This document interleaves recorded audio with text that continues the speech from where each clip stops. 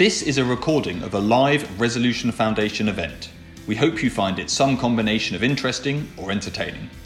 To read the research and access the event slides referenced in this episode, please visit the events section of our website.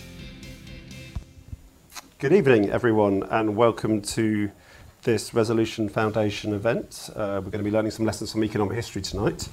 I'm Gavin Kelly, I'm the chair of the Resolution Foundation. Very warm welcome to all of you who've come in real life, as we say, and a warm welcome to lots of you online who I know we've got good numbers online tonight too, so welcome to all of you. This event is part of a Economy 2030 project, which is the kind of grand project that we're running at the Resolution Foundation jointly with our friends at the LSE, Centre for Economic Performance.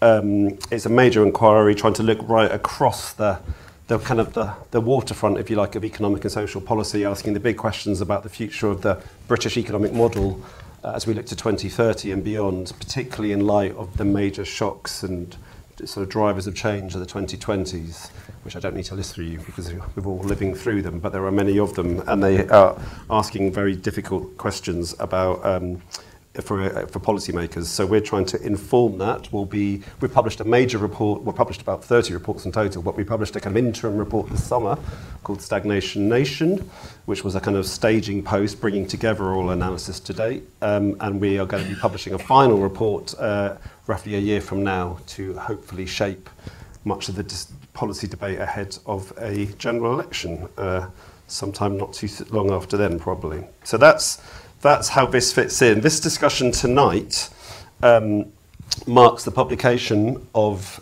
two papers, which we're going to be hearing about the UK and its economic history that we want to learn from as we look to sort of think about how we should approach some of the big structural challenges of our times. Now, I should say we thought when we realised that the government and the Treasury were silly enough to choose to hold a budget on the same day as our events, and our date was set before theirs, I hasten to add. We did think about postponing it, and then we thought, well, partly we thought about the diaries of our speakers, and that filled us with horror, but we also thought that long after all the numbers that people are going to be writing about tonight and tomorrow morning, including all of my colleagues upstairs in the Resolution Foundation, long after those numbers all get revised and changed and more money gets found for public spending and black holes suddenly changed in size and so on, the issues that we're talking about tonight in terms of how to manage periods of disruptive economic change and lessons from our past, those issues will still be with us and be very relevant. So we thought we would take a longer view and stick with our plan, as they say. So the papers we're talking about tonight are by Nick Crafts and by John Muirboud, who's written jointly with David Soskies. And they are the first two papers we're publishing as part of this 2030 project, which are particularly kind of a strand of that project is about learning the lessons from other nations in terms of their episodes of managed economic change, but also learning lessons from our own past.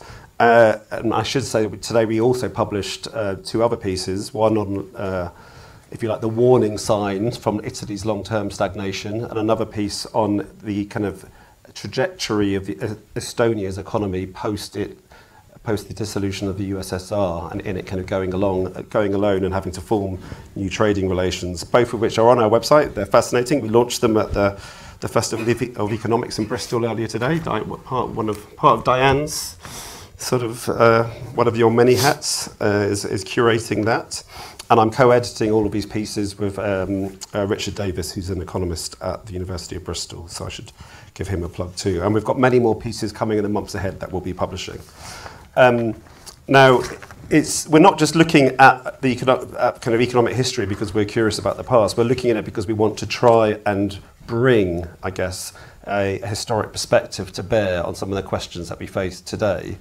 And we do that. I mean, I spent quite a long time in Whitehall and working in the Treasury and elsewhere, and I was just so struck by the lack of institutional memory going back 10 years, never mind what we're talking about going back a century, but it did feel like people were having many conversations for the first time, even though it was obvious that different versions of those conversations have been happening many times over previous decades. So I think it's really important that we here and our work with the LSE don't fall into that trap. and that we are not either ahistorical or parochial in our outlook. Some of the challenges the UK faces, we've managed to create entirely for ourselves, uniquely, but many of the challenges we face are shared with other places, and we've got lots we can learn from other countries, so we plan to do that. That is enough by way of introduction from me, I think. Let me just say a word about our speakers and then how we're going to do this. So first up, we're going to, these speakers. I think most of you are probably friends with these people, as far as I can tell from looking around the room. Possibly enemies. Or possibly enemies. Probably, and former pupils and goodness knows what else. And it's great to see people here who have lived and shaped some of the debates we'll be talking about. So I'm looking forward to hearing from people in the room in our discussion. But first up, we're going to hear from Nick Crafts. As you know, he's an economic history professor at University of Sussex. He's done all sorts of other things and written, if you don't know what Nick's written, you should do. He's written more about the long view of productivity growth and economic growth in the UK than almost anyone, I think.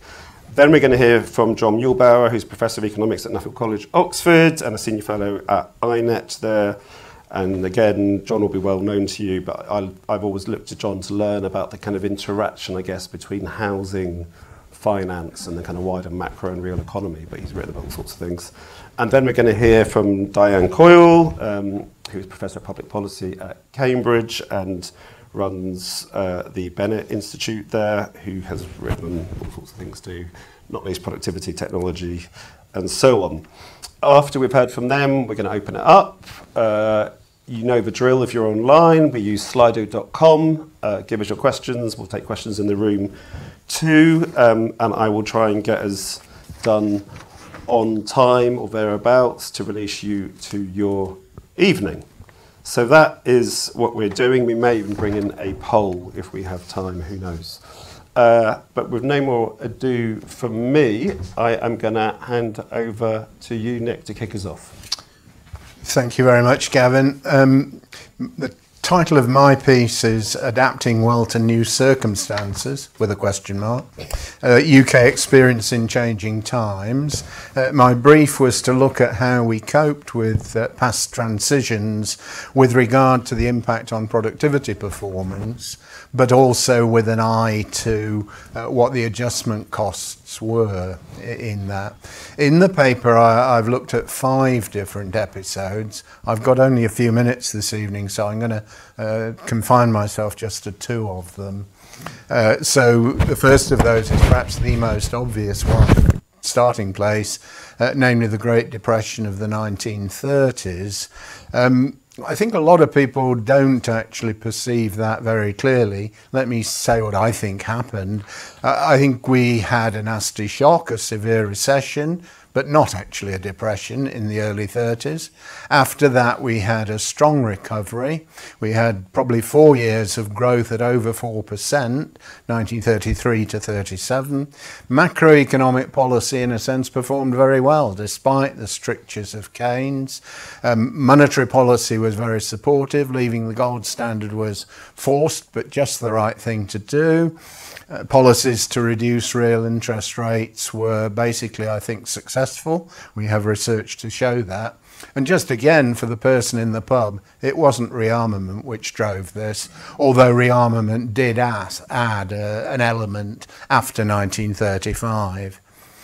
But, there's always a but, isn't there? I think there were 2 really big downsides of this, or 2 aspects which we should worry about, be critical about. The first is the implications of the recovery strategy for the supply side, for supply side policy, and in particular for competition in the economy. The policymakers several decades early had clearly absorbed the message of Gouty Eggertson. When in a crisis, do anything to raise prices and increase inflationary expectations when you're at the zero lower bound. Our government took that pretty seriously, I think, and amongst other things, they added protectionism. We moved away from free trade, and they encouraged cartels. There was even a policy to give tax breaks to cartels at one point, which never quite saw the light of day, but was apparently discussed. That change in competition, I think, had a severe effect in impairing productivity performance over several decades from that point. It took about 4 decades completely to get rid of these changes from the 1930s. We're only unwinding the protectionism in the late 60s and early 70s. Competition policy for most of the early post-war decades is, I think, very weak. The second big downside, I think, is the reason people do probably think of this as a depression, namely that we had a big problem solving unemployment. Unemployment in the regions, unemployment in what at the time, you'll forgive the phrase, they called Outer Britain. Even in 1937, at the peak of this boom, 23% of insured workers were unemployed in Wales. There were embryonic attempts at regional policy, but essentially the restructuring of the economy towards home demand and away from exports and managing the decline of old industries left really, I think, major adjustment costs. We didn't get to grips with that in the interwar period. And the fallout from that, I think, was a loss of faith in the market economy and some of the policies used after World War II. So that brings me on to saying, what about the transition from war to peace after World War II? That's going to be my second episode. I'm noticing quite a lot of people telling me that there are lots of good lessons to learn from the 1940s. I believe the leader of the Labour Party had said something to that effect in a flagship speech not so long ago. I think many of the lessons of the 1940s don't do it like they did. I'm afraid, and that's not what people usually think they're going to hear. Some things were done very well. The transition from war to peace in terms of short-term macro avoided massive inflation or unemployment. The balance of payments problem was alleviated over several years, and to everyone's pleasure, the National Health Service was established. At the same time, I think there were problems here, and quite big ones. While short-term macro looks all right in a sense, I think it was generally pursued at the expense of long-term productivity growth. Let me tell you the main line of argument I have in mind here. After the trauma of the interwar period, it became an imperative politically to aim for very low unemployment. Very low unemployment in the policymakers' minds implied the need for wage restraint on the part of organised labour. How do we get wage restraint? By designing policies which organised labour would like.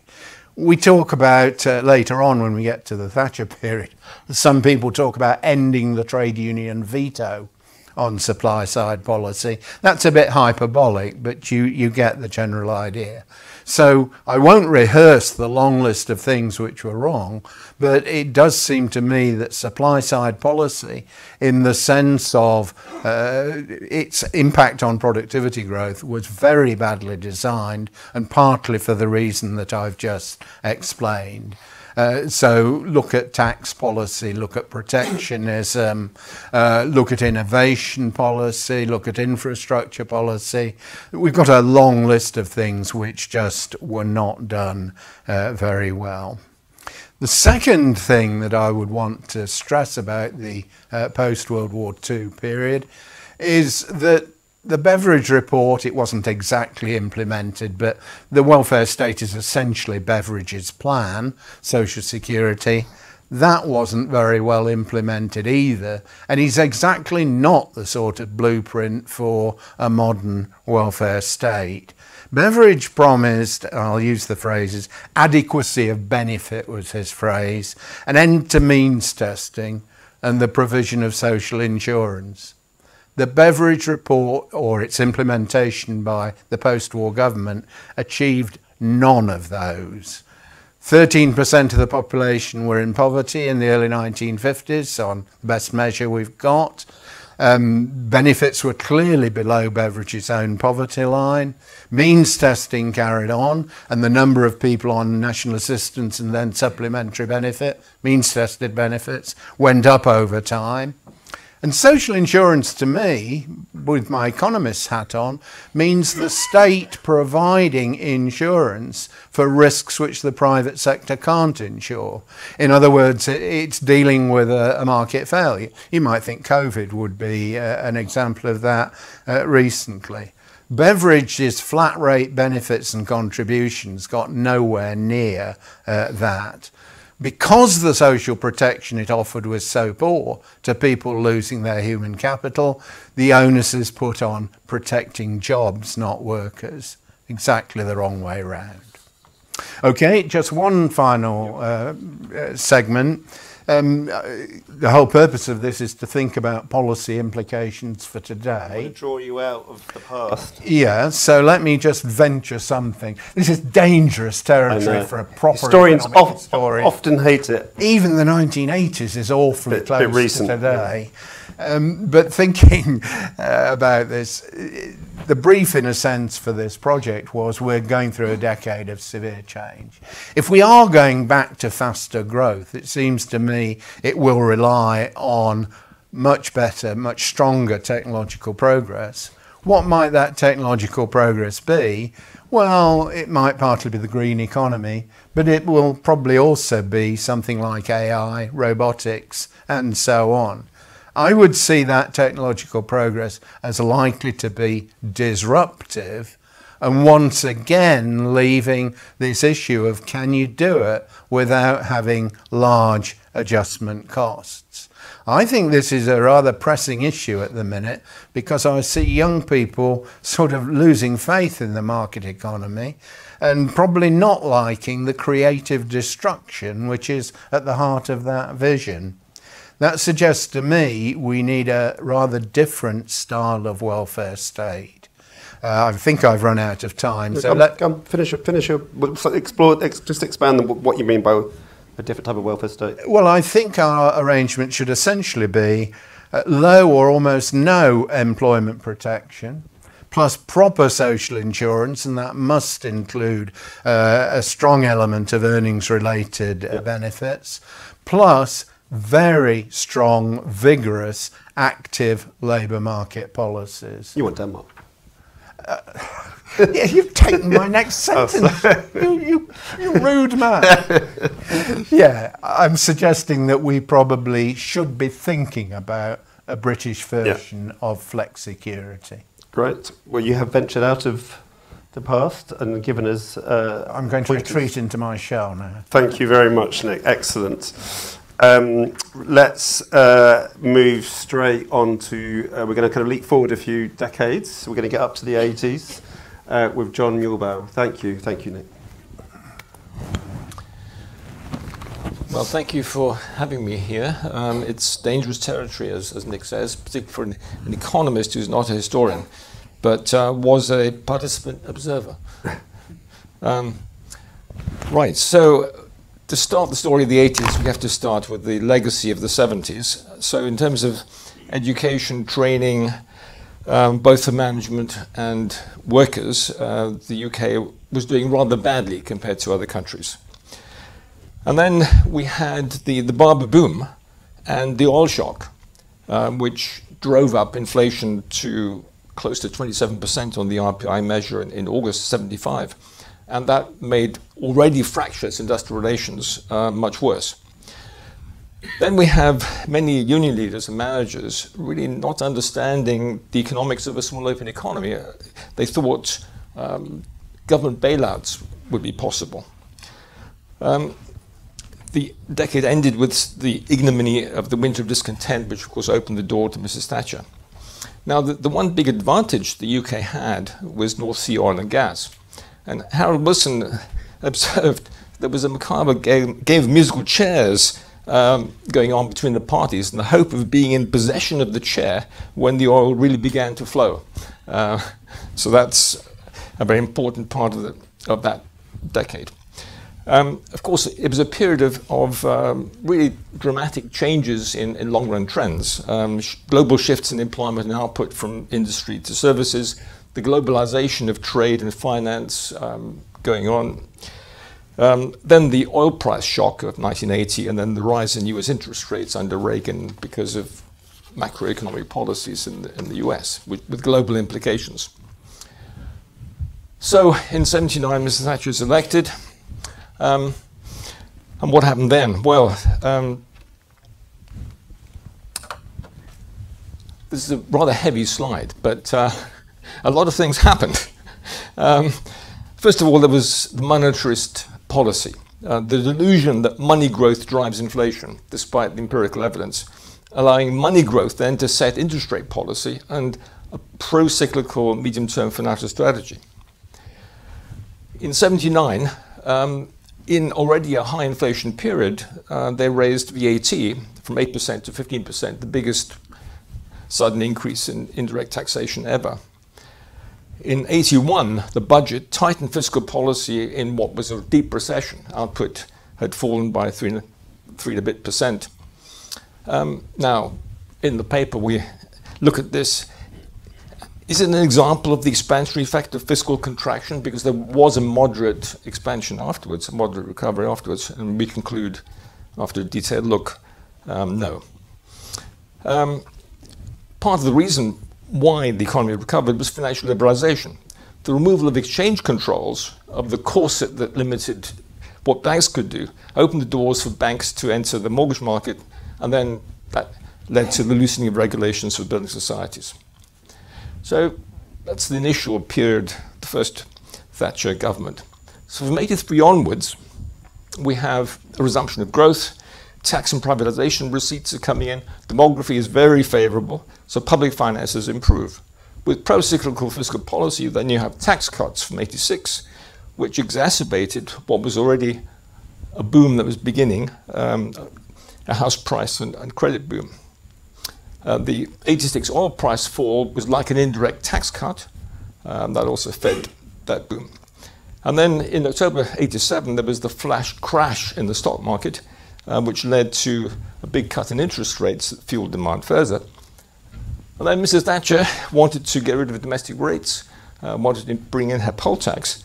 And obviously when you abolish property tax at the height of a boom, you just make the boom a lot worse. So the economy was heavily overheating, consumption was growing much more rapidly than income. Base rates then had to be hiked from 7.5% to 15% from 88 to 89 in response to rising inflation and balance of payments deficits. Then of course we have a recession, house prices fell 4 years in a row, mortgage arrears and foreclosures rose to all-time highs.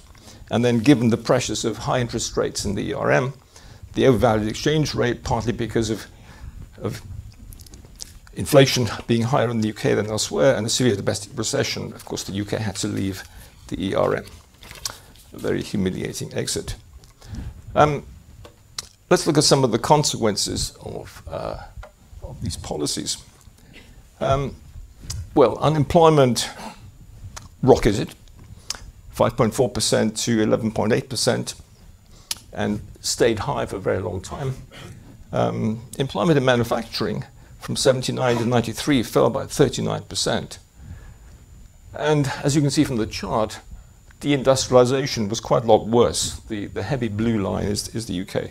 Quite a lot worse in the UK than other countries. And then we have Thatcher policies on housing. Part of the agenda of creating a property-owning democracy. In fact, in 1979, 55% of households were property owners. That rose to 72% in 2001. And much of that had to do with right-to-buy sales, which demolished much of the affordable social housing sector without replacement.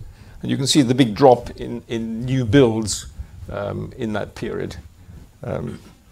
And of course, when you don't expand housing supply and the economy, incomes grow, then house prices rise, and a lot of the higher rise in house price to income ratio relative to other countries. The UK is the champion of the G7, is due to that. That leads to a rise in social exclusion and intergenerational inequality, where the Resolution Foundation, of course, has done absolutely fantastic work. One of the other legacies of the Thatcher period is the son of poll tax, namely the council tax. The council tax is a bit of a monster. When one explains it to visitors from other countries, they can't believe that a civilized country has a system like this, where poorer people living in low-value properties pay very high tax rates as a fraction of value, and people in the most expensive properties pay very little. And that's also regionally regressive. So, think about leveling up. Why do you charge so much higher tax rates in the poorest regions?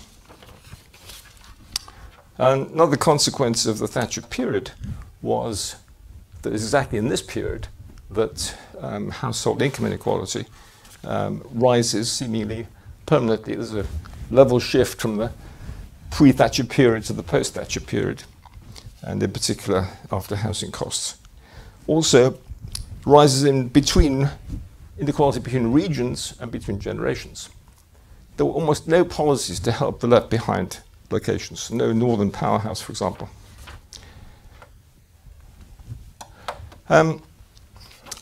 Labour market skills and education, big story there. David Soskis, my co-author, who unfortunately is not here, has done some outstanding work in this area. So labour market flexibility, of course, was a big issue for Mrs. Thatcher, shifting the balance of power to employers, greater wage inequality, flexible labour market, all part of the story. So although employment levels were comparatively high compared to other countries, although at the moment, of course, post-COVID, that's not the case, the UK has a swathe of low-wage, skilled and low-progression service sector jobs with poor labour standards. That remains one of the legacies of the period. David argues that a fundamental failure of the whole period was the lack of an effective education and training system to complement the new flexible market.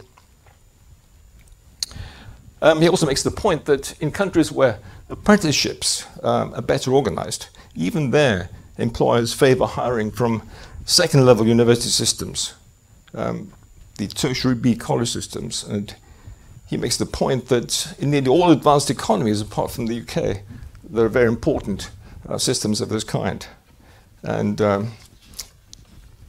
universities teach in a very specialized way. They produce students with limited management skills, software understanding, and so on. And that all of that is part of the limitation on innovation and the movement from education to productivity. In terms of financial regulation, land use and property taxation, which is something I've been concerned with for very many years, there's a long shadow of the 1980s that still hangs over the economy. It helps explain the UK's low saving and investment rates. We've had a continuous balance of payment deficits since 1984.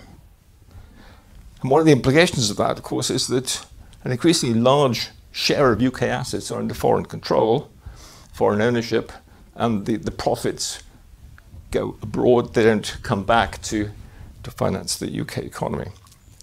In the paper, I mentioned a spate of recent international studies that confirm the crowding out of more productive investment during credit-fueled real estate booms. There's now really about 6 or 7 quite rigorous papers on this. And it is very important for the UK. So the benefits of growth in the UK have disproportionately accumulated to landowners and to the financial sector. And I would argue that the diversion of entrepreneurship into rent-seeking and overcoming land constraints is part of the problem that we suffer from. And of course, the global financial crisis and the debt burden that comes from bailing out the banks are part of the reason why we have high government debt. So let's turn to the future, learning some lessons. One important lesson, which of course the recent Liz Truss episode illustrates very well, is to avoid chaotic, pro-cyclical, ideology-driven macro policies. Yes. And I think a comprehensive reform program that is focused on growth has to start with a primary fiscal rule that focuses on the net asset position of the government rather than gross debt. I mean, it seems to be quite shocking that in 12 years, when real interest rates have been close to zero, the government has not invested in the infrastructure and the many other training of doctors, the many things that where there were higher potential returns. So the 61 Land Compensation Act gave landowners really quite extraordinary privileges, and that needs to be repealed to empower land value capture to fund infrastructure and affordable housing and relax some of the constraints on economic activity. Replacement of the unfair council tax with a property tax with green discounts for low carbon and buildings and gardens, I think, is important and would put right one of the worst legacies of the 1980s. It would help power a green transition. And interestingly enough, a green transition has the potential of really helping the left behind places. Because when you look at where the locations are for hydrogen, wind power, and so on, it's very often in some of the poorest places in the country. And finally, turning to expanding on this question of taxation. Taxing land, we know as economists, has the least distorting effect on economic activity. It reduces social exclusion, intergenerational injustice, regional inequality, and financial instability. Particularly the taxes are linked to current market values. It would broaden the tax base, and that would help to resolve the current fiscal crisis. And then the UK, as Gavin has been saying, has a comparative advantage in high-value service industries, knowledge and software intensive. And so we need some educational reforms, the tertiary B college system in particular. And then, of course, we have two of Mrs. Thatcher's finest achievements, the European single market and the university expansion, are both severely damaged by Boris-type Brexit, which has re-erected the barriers that Mrs. Thatcher was so keen to remove. UK universities, for all their quality, face new handicaps, especially in science. So Brexit damage limitation needs to be a high priority. So these are some of the directions, some of the things we can learn from the legacy of the past and the failures of the past that I draw out. Thank you very much, John. And before we turn to Dan, let me just say, Nick and John have both done a great job in basically keeping to our stringent time limits. Their reports are rich in detail, and they kind of take you through various episodes and do try and bring out lessons for today and tomorrow. So do look at them. There's printed copies upstairs. They're online. Please do have a read. That's well worth your time. Diane, you've got the fun job of responding to about a century and a half of economic history and what it means for today in about 7 minutes or something. So over to you before we take it forward. Thank you. Well, it's a privilege to respond to these two papers. I do commend them to you if you've not had a chance to read them yet. Actually, John's talk took me back to my first job in the Treasury in the days of monetarism in the mid-1980s. And my task was to find the linear combination of deposits that minimised the growth rate. So my claim to fame is having invented what became M4 through that task. So I thought I'd introduce a little bit of reflection on today's budget, or whatever we're calling it as well. And the litmus test for me about whether this government was serious about a pro-growth agenda was, would they fund Northern Powerhouse Rail? And it's a mixed signal. They're going to fund core Northern Powerhouse Rail. It's not clear what that means. But why is this my litmus test? It's because if we want to take this opportunity to connect those northern cities in a single labour market with an effective, seamless public transport system of the kind that London and its hinterland have, where there are opportunities for couples to have professional careers in the region where there's more affordable housing and a lot of vibrant centres that you could base yourself in. That would be a serious signal of intent to enable a growth pole in the economy in addition to London and the southeast. Now, I'm also from the northwest, so there's that kind of interest here as well. I've been long involved with Greater Manchester. But productivity and growth in the UK mean around the whole of the country, not just in one part of it. And around the whole of the country, if you travel around, the infrastructure, the services are clearly inadequate, and we're clearly a poor country. That's what we are. And as John said, we've had zero real interest rates for a while. What a shame that opportunity wasn't taken. And we've also had kind of favourable politics towards this rebalancing of growth. I'm not keen on the word rebalancing because it implies taking away from London. Nobody wants that. But, having some growth outside one part of the country because of the pledges in the manifesto, which Rishi Sunak is taking as his mandate, and because of the whole red wall politics.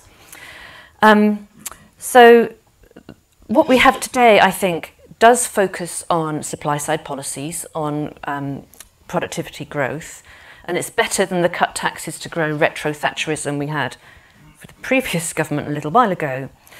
But it's not adequate, and the things that are being tried have been tried before, and they haven't worked. So this litany of long-term weaknesses that we've heard from Nick and John, they're really familiar, aren't they? The infrastructure is inadequate, land use doesn't happen effectively, we don't have an adequate housing supply, people are stuck where they are because we can't build any more houses, we've had underinvestment across the board, including in R&D. In what world is it an ambitious target to get to the OECD average from last year, several years from now? It's not enough.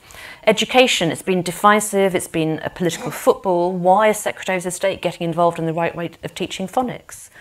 Universities, a great, strong sector of the economy, being forced into a business model such that educating British undergraduates is loss-making for them. And this sort of cultural attacks on taking us out of Erasmus and so on. Underinvestment in health, great Health Foundation report out today about how much we've underinvested in people's health, which affects productivity. Weakness in finance for growing companies. So these are all really familiar. And nothing has been done about them. So if you ask what links them, it's really the deep economic institutions of the UK. And you can see that the system is generating what it was set up to do, which is deliver structural advantages to the south and east, to the rich and privileged, and to private sector employers, which has been justified since Mrs. Thatcher's time by a very deep-seated belief in markets and what you might call the Treasury view, that state action is usually undesirable and public spending should always be resisted. So you get this combination of mistaking markets for business and having weak competition policy, as Nick spoke about. In fact, just exactly a year ago, I went to an event at the Institute of Economic Affairs down the road about competition in digital markets, on which I've done some work. And Chris Philp, who was a minister in DCMS at the time, said, "Much as my free market instincts make me want to turn a blind eye to monopolies, there has to be something done about digital big tech companies." So, an inadequate framework for the market to operate, combined with suspicion of state activity, and therefore the worst of all possible worlds. So what would a genuine Thatcherite programme look like now? A radical, productivity-oriented series of reforms. We might build some council housing, we'd certainly reform council tax, we'd enable land value capture for the public good, repeal this 1961 Act that John described. I learnt from the paper that there are only 6,000 landowners own about 2/3 of the land in the UK. So if you're only going to lose 6,000 votes, what's the problem? End the tax privilege of private schools, reform HE and education funding, invest in early years in deprived areas, enable adequate investment in R&D and public infrastructure, because you need the public sector where the payback period is going to be longer than any private sector investor can manage, and where a lot of the return might not anyway be appropriable by a private investor. Bias that towards out of London. Devolve some powers and some tax and spending powers. There'd certainly be uneven results, but could it be worse than we have now? what does genuine social insurance look like in an era of the kind of shocks that we've been having? We've got an economy where about a quarter of the people have no assets and are going to have no adequate pension when they retire. What do they need? Maybe it's flex security. I would add into that public services and infrastructure, because they are very redistributive as well and enable people, open opportunities to people. I think the basic point where I want to end is that the Treasury and the way of thinking in the policy world about the economy is actually pretty good at emergencies. I think we've got through the financial crisis and the pandemic better than we might have feared at some stages. But there's no strategic thinking in the economic policy framework, either in the politics or actually in the core institutions. So we're in an environment where the digital transformation is underway. We need it to happen. We need the automation. We need the robots to have productivity growth. So there will be those shocks. We need the energy transition. These are major, major structural transformations in the production side of the economy that have to happen. We're moving into an economy where there are more externalities, there are more spillovers, it's knowledge-based, so we need people, that's what goes on in people's heads, we need the education. But I think above all, we need to develop a more strategic approach to our economic institutions. And that, I think, probably does need that kind of political leadership, a Mrs. Thatcher for the 21st century. And I'm going to stop there. That's a note to finish on. I think we should give them all, actually, a round of applause before we turn to questions. So thank you for that, Diane. And we're actually going to, can we bring up the poll? We do engage people with a poll. And this may sound a bit frivolous, but there is something behind it. And that is, when we look back at this decade, I guess when future historians like Nick look back at this decade, what other decade from our recent past do you think will be the best point of comparison? And I guess behind this is sort of, is it the 70s with a massive terms of trade shock and high inflation?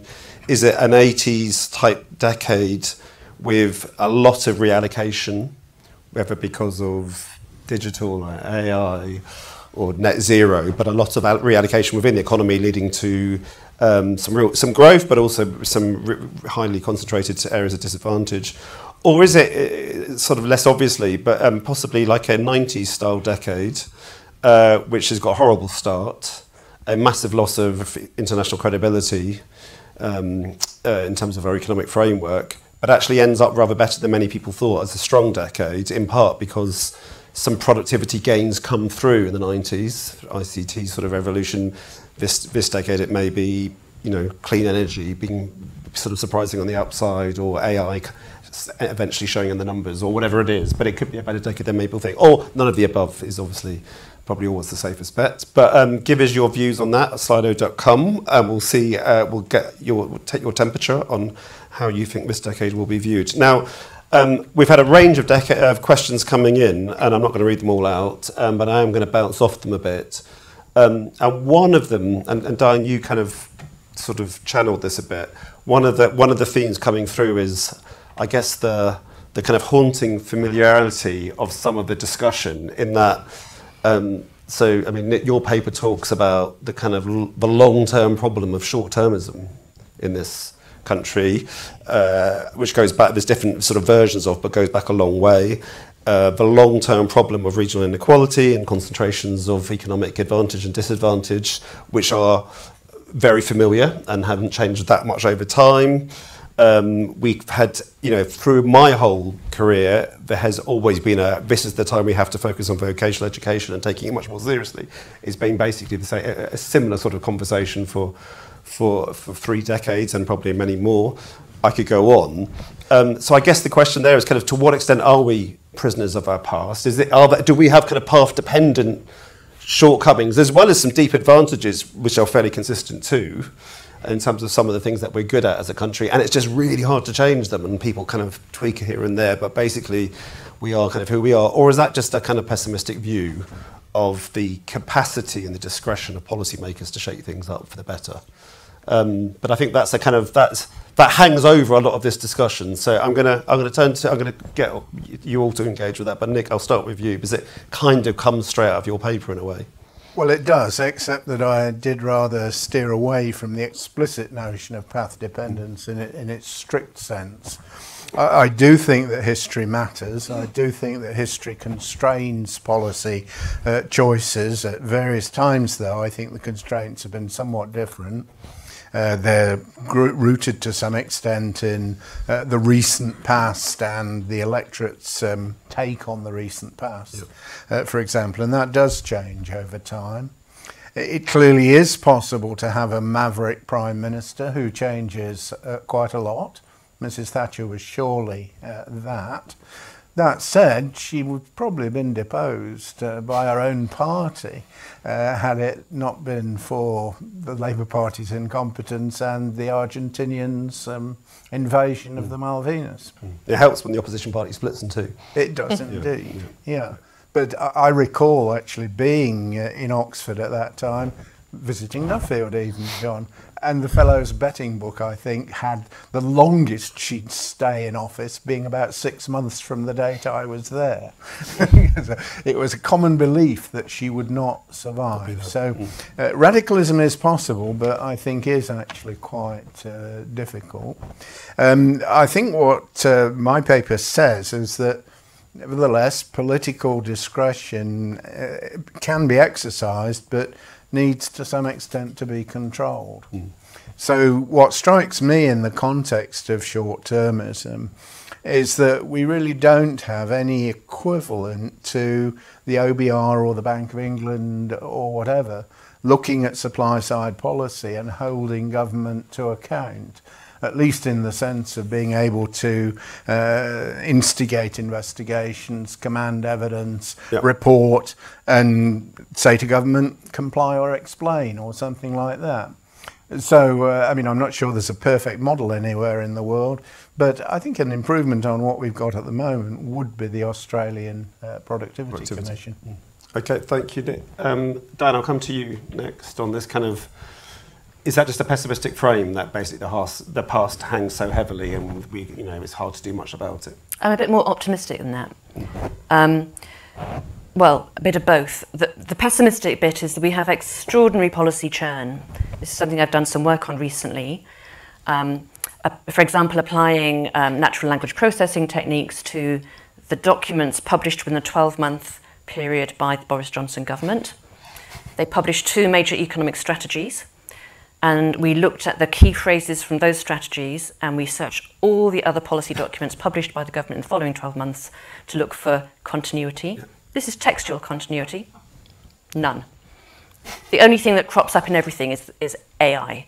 But that takes me on to my more optimistic point, which is I think new technologies are an opportunity to shift things, both locationally, in terms of investment and skills and the possibility of growth happening, and these are major technological shifts. And I know we're not seeing productivity benefits. It's not because there are not innovations going on, it's because there are innovations not being used.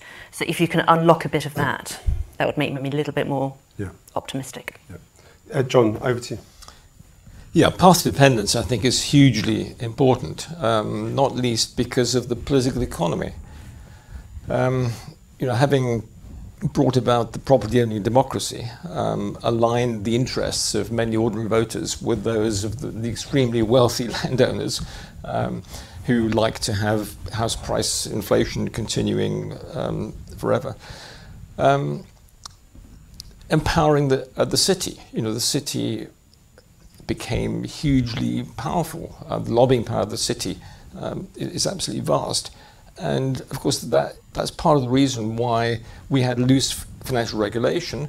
Our loose financial regulation, which is bipartisan, really, one can't blame Labour entirely, is part of the reason why the regulators in other parts of the world couldn't regulate more successfully before the financial crisis. So the UK actually, in my view, and quite a few people think this, external observers think that we are part of the reason why the global financial crisis happened.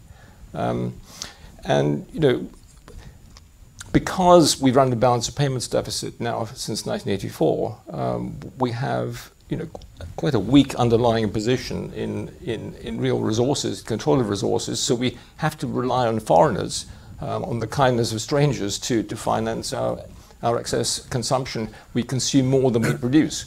That makes us quite vulnerable also in terms of political economy, because it's then difficult to have tax policies that discourage foreign investors, whose interests tend to coincide with those of the city and the wealthiest. So we are stuck quite seriously in a deep hole, in my view. And of course, Brexit, which hardly ever gets mentioned, has caused a downshift in the real ability of the economy to produce a very significant amount. I think you'll find it gets mentioned more and more, actually. The opposite of the upshift we got between the mid-70s and the mid-80s. Yes. Now, there's lots of questions coming in and Slido, but there's a lot of wisdom in this room as well. So I want to invite any questions that we have, unless you're all going to be shy, I've got loads. But do we have anyone here who wants to ask anything? So we've got a gentleman in the front. Any others to come? Yeah, okay. So we've got this gentleman. Is it Nick? Tell us who you are. Nick Bosenket, retired professor at Imperial College, now running a consultancy called Aiming for Health Success, which our general theme is to do a hell of a lot more with what we got. Let's look at the success stories, because the whole North Yorkshire, Leeds and Bradford and Manchester areas are beginning to look like a real success story in levelling up through the growth of small firms, incoming young people staying rather than moving away, and more housing choice in various ways. So we've got a real success story there. And I agree with Diane that the Northern Powerhouse Rail is absolutely vital, but it should be seen in terms of doing what we can to produce real results in 5 years rather than doing some fantastic new high-speed rail, so that we have something like a reasonable service between Liverpool and Manchester. At the moment, half the trains are cancelled, so it's completely wrong. But how do we build and generate local initiative for local success, as is happening in that area and beginning to happen to Teesside and Newcastle? Okay, so a kind of local economic governance type question. I think the gentleman here, yep. And I'm a resident of the North. Good. Tell us who you are. Dan Mawson, Bays. So one of the things we struggle with in government is some of those big transitions you talk about, like automation, which are highly disruptive. And thinking back to some of the points people are making about our institutions, how do you build institutions which can handle automation, which does not sit in any way across insensible departmental silos? We've encountered this when we ask people, and we have patches of policy dotted around government, but they're very hard to link up in a sort of coordinated, coherent way. Okay, any more from the room, or should we come back to the panel? Anyone else wanting to get in now? No. Okay, let's Diane, let's come to you first and just sort of broaden out, if you like, the next question. How fundamental is a shift in economic power in terms of governance to your point about breaking, if you like, the Treasury stranglehold? Is the only route to that kind of a fundamental devolution, which must mean fiscal devolution of power? So I would say so. I mean, as I'm sure everybody knows, we're a very politically centralised economy and very centralised tax and spend as well. It's not entirely clear what the right balance is, but being at one extreme is probably the wrong place. Yeah. So certainly some of that devolution. I would sort of link the two questions, because I think it's easier to join up in local areas than it is across Whitehall departments. And so tackling some of the transition, I think, could be more effectively done. Because there's a granularity of information at local level about where are the jobs going, what skills do those people have, what are the genuine new opportunities, and the sort of coordination among people, including the private business sector as well as the public sector, is easier at that local level as well. So I would link the two, and I think there are some good signs in the northern cities, but what's not shifted is productivity and income per capita. So graduates staying, great city centres, all of that is good, but we're not safe yet. Great. John, did you want to comment on that? Well, holistic policy is very desirable. Actually, let me recommend the OECD report, Building Back Better, yes, which is a really outstanding report on exactly this, the importance of integrating policy across a whole range of departments, and not just treasury focused or housing focused in a narrow, or transport, health focused in a narrow way. How one achieves that? I mean, if one could educate the people in the treasury, that might help. Yeah, well, that's a larger question. Now, I've got a range. Whenever you talk about the 1980s, it kind of triggers people, is my experience. And I'm not going to do justice to all these, but I guess there's a theme here, which is, and John, your paper touches on this, but I'll be interested in all your views. So given the legacy of the 70s and the kind of shifts in technology and shifts in trade, a lot of deindustrialization was going to happen in the 1980s, whatever is the kind of gist of the questions. So yes, there were policy mistakes, and we can relitigate some of them. But how much of the things that people kind of define the decade in terms of the negatives, if you like, were inevitable and were going to happen regardless of who was in power, and how much was there particularly should be owned by the political choices made? There's about three different questions sort of saying, well, basically wasn't most of it's going to happen anyway, and there wasn't much any government could have done. I don't want to lose, if we can keep this quite pithy, so we can get one more question in. I'll start with you, John, seeing as you wrote the 80s. Yeah. I mean, just looking at the employment share of manufacturing or in industry as one indicator, it's very clear that, with 7% and a bit of employment in manufacturing, we could have at least 10% now if policies more like those pursued by the Netherlands or Germany or France had been adopted in the 1980s. So it has made a long-run difference. Although, of course, there would have been a decline in any case in the proportion in manufacturing. Diane? So clearly this is a general trend, and there's some rethinking going on now in economics, I think, about the wisdom of having gone for that outsourcing global value chain. So for various reasons, not just the supply shocks, but also the recognition of the loss of capacity and know-how there. But it would be good to get away from thinking about manufacturing and services in this way. Rolls-Royce, major manufacturing company, more than half its revenues come from services it sells. So let's think instead about what's the high-value productive activities and which are the ones that we don't mind losing, but then do much better at helping people transition. Yeah. Vic, on this kind of how should we view the 80s with hindsight? Well, it seems to me that if you were abandoning protectionism, as we essentially did between the late 60s and the early 80s, then the deindustrialization was going to follow. We had a bloated industrial sector behind those tariff barriers. But I think one ought to add in, and I think it's in John's paper, the huge shock to manufacturing which oil and the rise in the real exchange rate delivered in those years in 80 and 81. A lot of that manufacturing employment decline occurred very early in the decade, in fact. Just to come back on that, I mean, Charlie Bean has estimated the effect of so-called Dutch disease, which is the oil effect. And it really is quite a small fraction of the total decline in manufacturing employment that occurred. Now, we're almost out of time, and I want to turn to the future very briefly. And we've got in the last 5 minutes, we'll talk about the future. We've got a couple of different types of questions about kind of optimism and pessimism, I guess, in terms of thinking about our fundamental challenge and productivity. And let me try paraphrase. So one version of this is,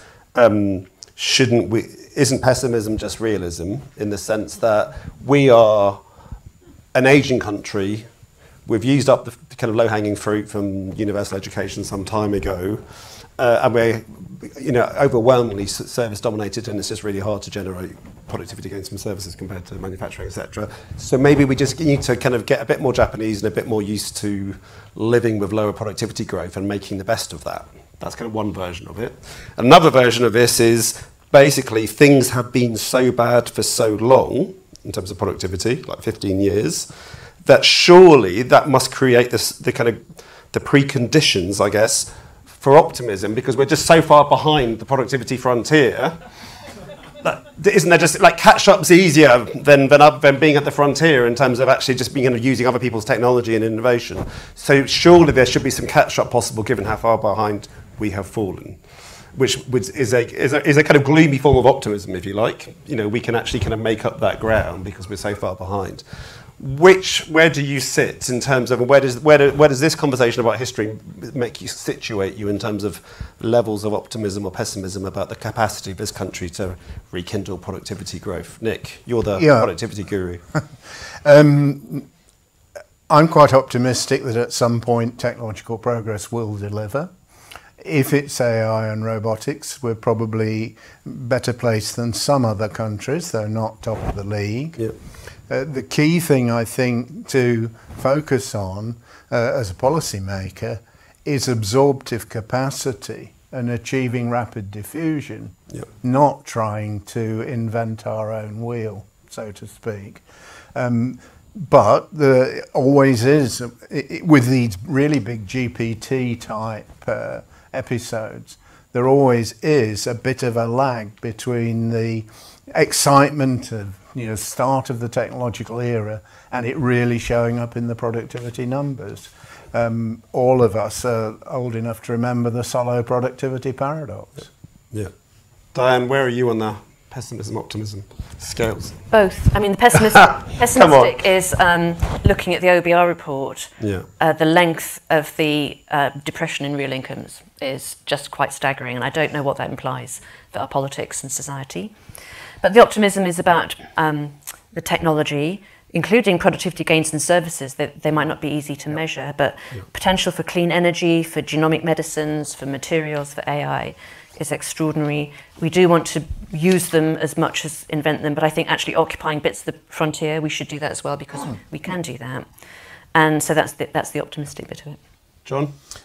Accelerating the switch to green technology. I think has huge potential because the savings and the benefits for future growth are actually enormous there. Yeah. So that is a happy note for us to wrap up on. Just let's bring up the answers to the poll to find out which decade you think we may most resemble. Can we do that? The tension. Everyone, basically. Now, how much of that is because that's what you really think, and how much is because it's being written in the papers every day? That's the real question. But basically, it feels like terms of trade shot, high inflation, and we don't even have the music of the 70s. Anyway, that's where you're at. Let me just thank our speakers. I thought they were all fantastic. The papers are brilliant. Please do read them. So, and thank you to everyone who joined us online. Thank you to everyone in the room. I should have said at the start, thank you also to the Nuffield Foundation, who are generously funding the 2030 Economy Project. So thanks to them too. Good night now. Thank you for listening to this Resolution Foundation event. You can find more episodes and the latest living standards research on the Resolution Foundation website.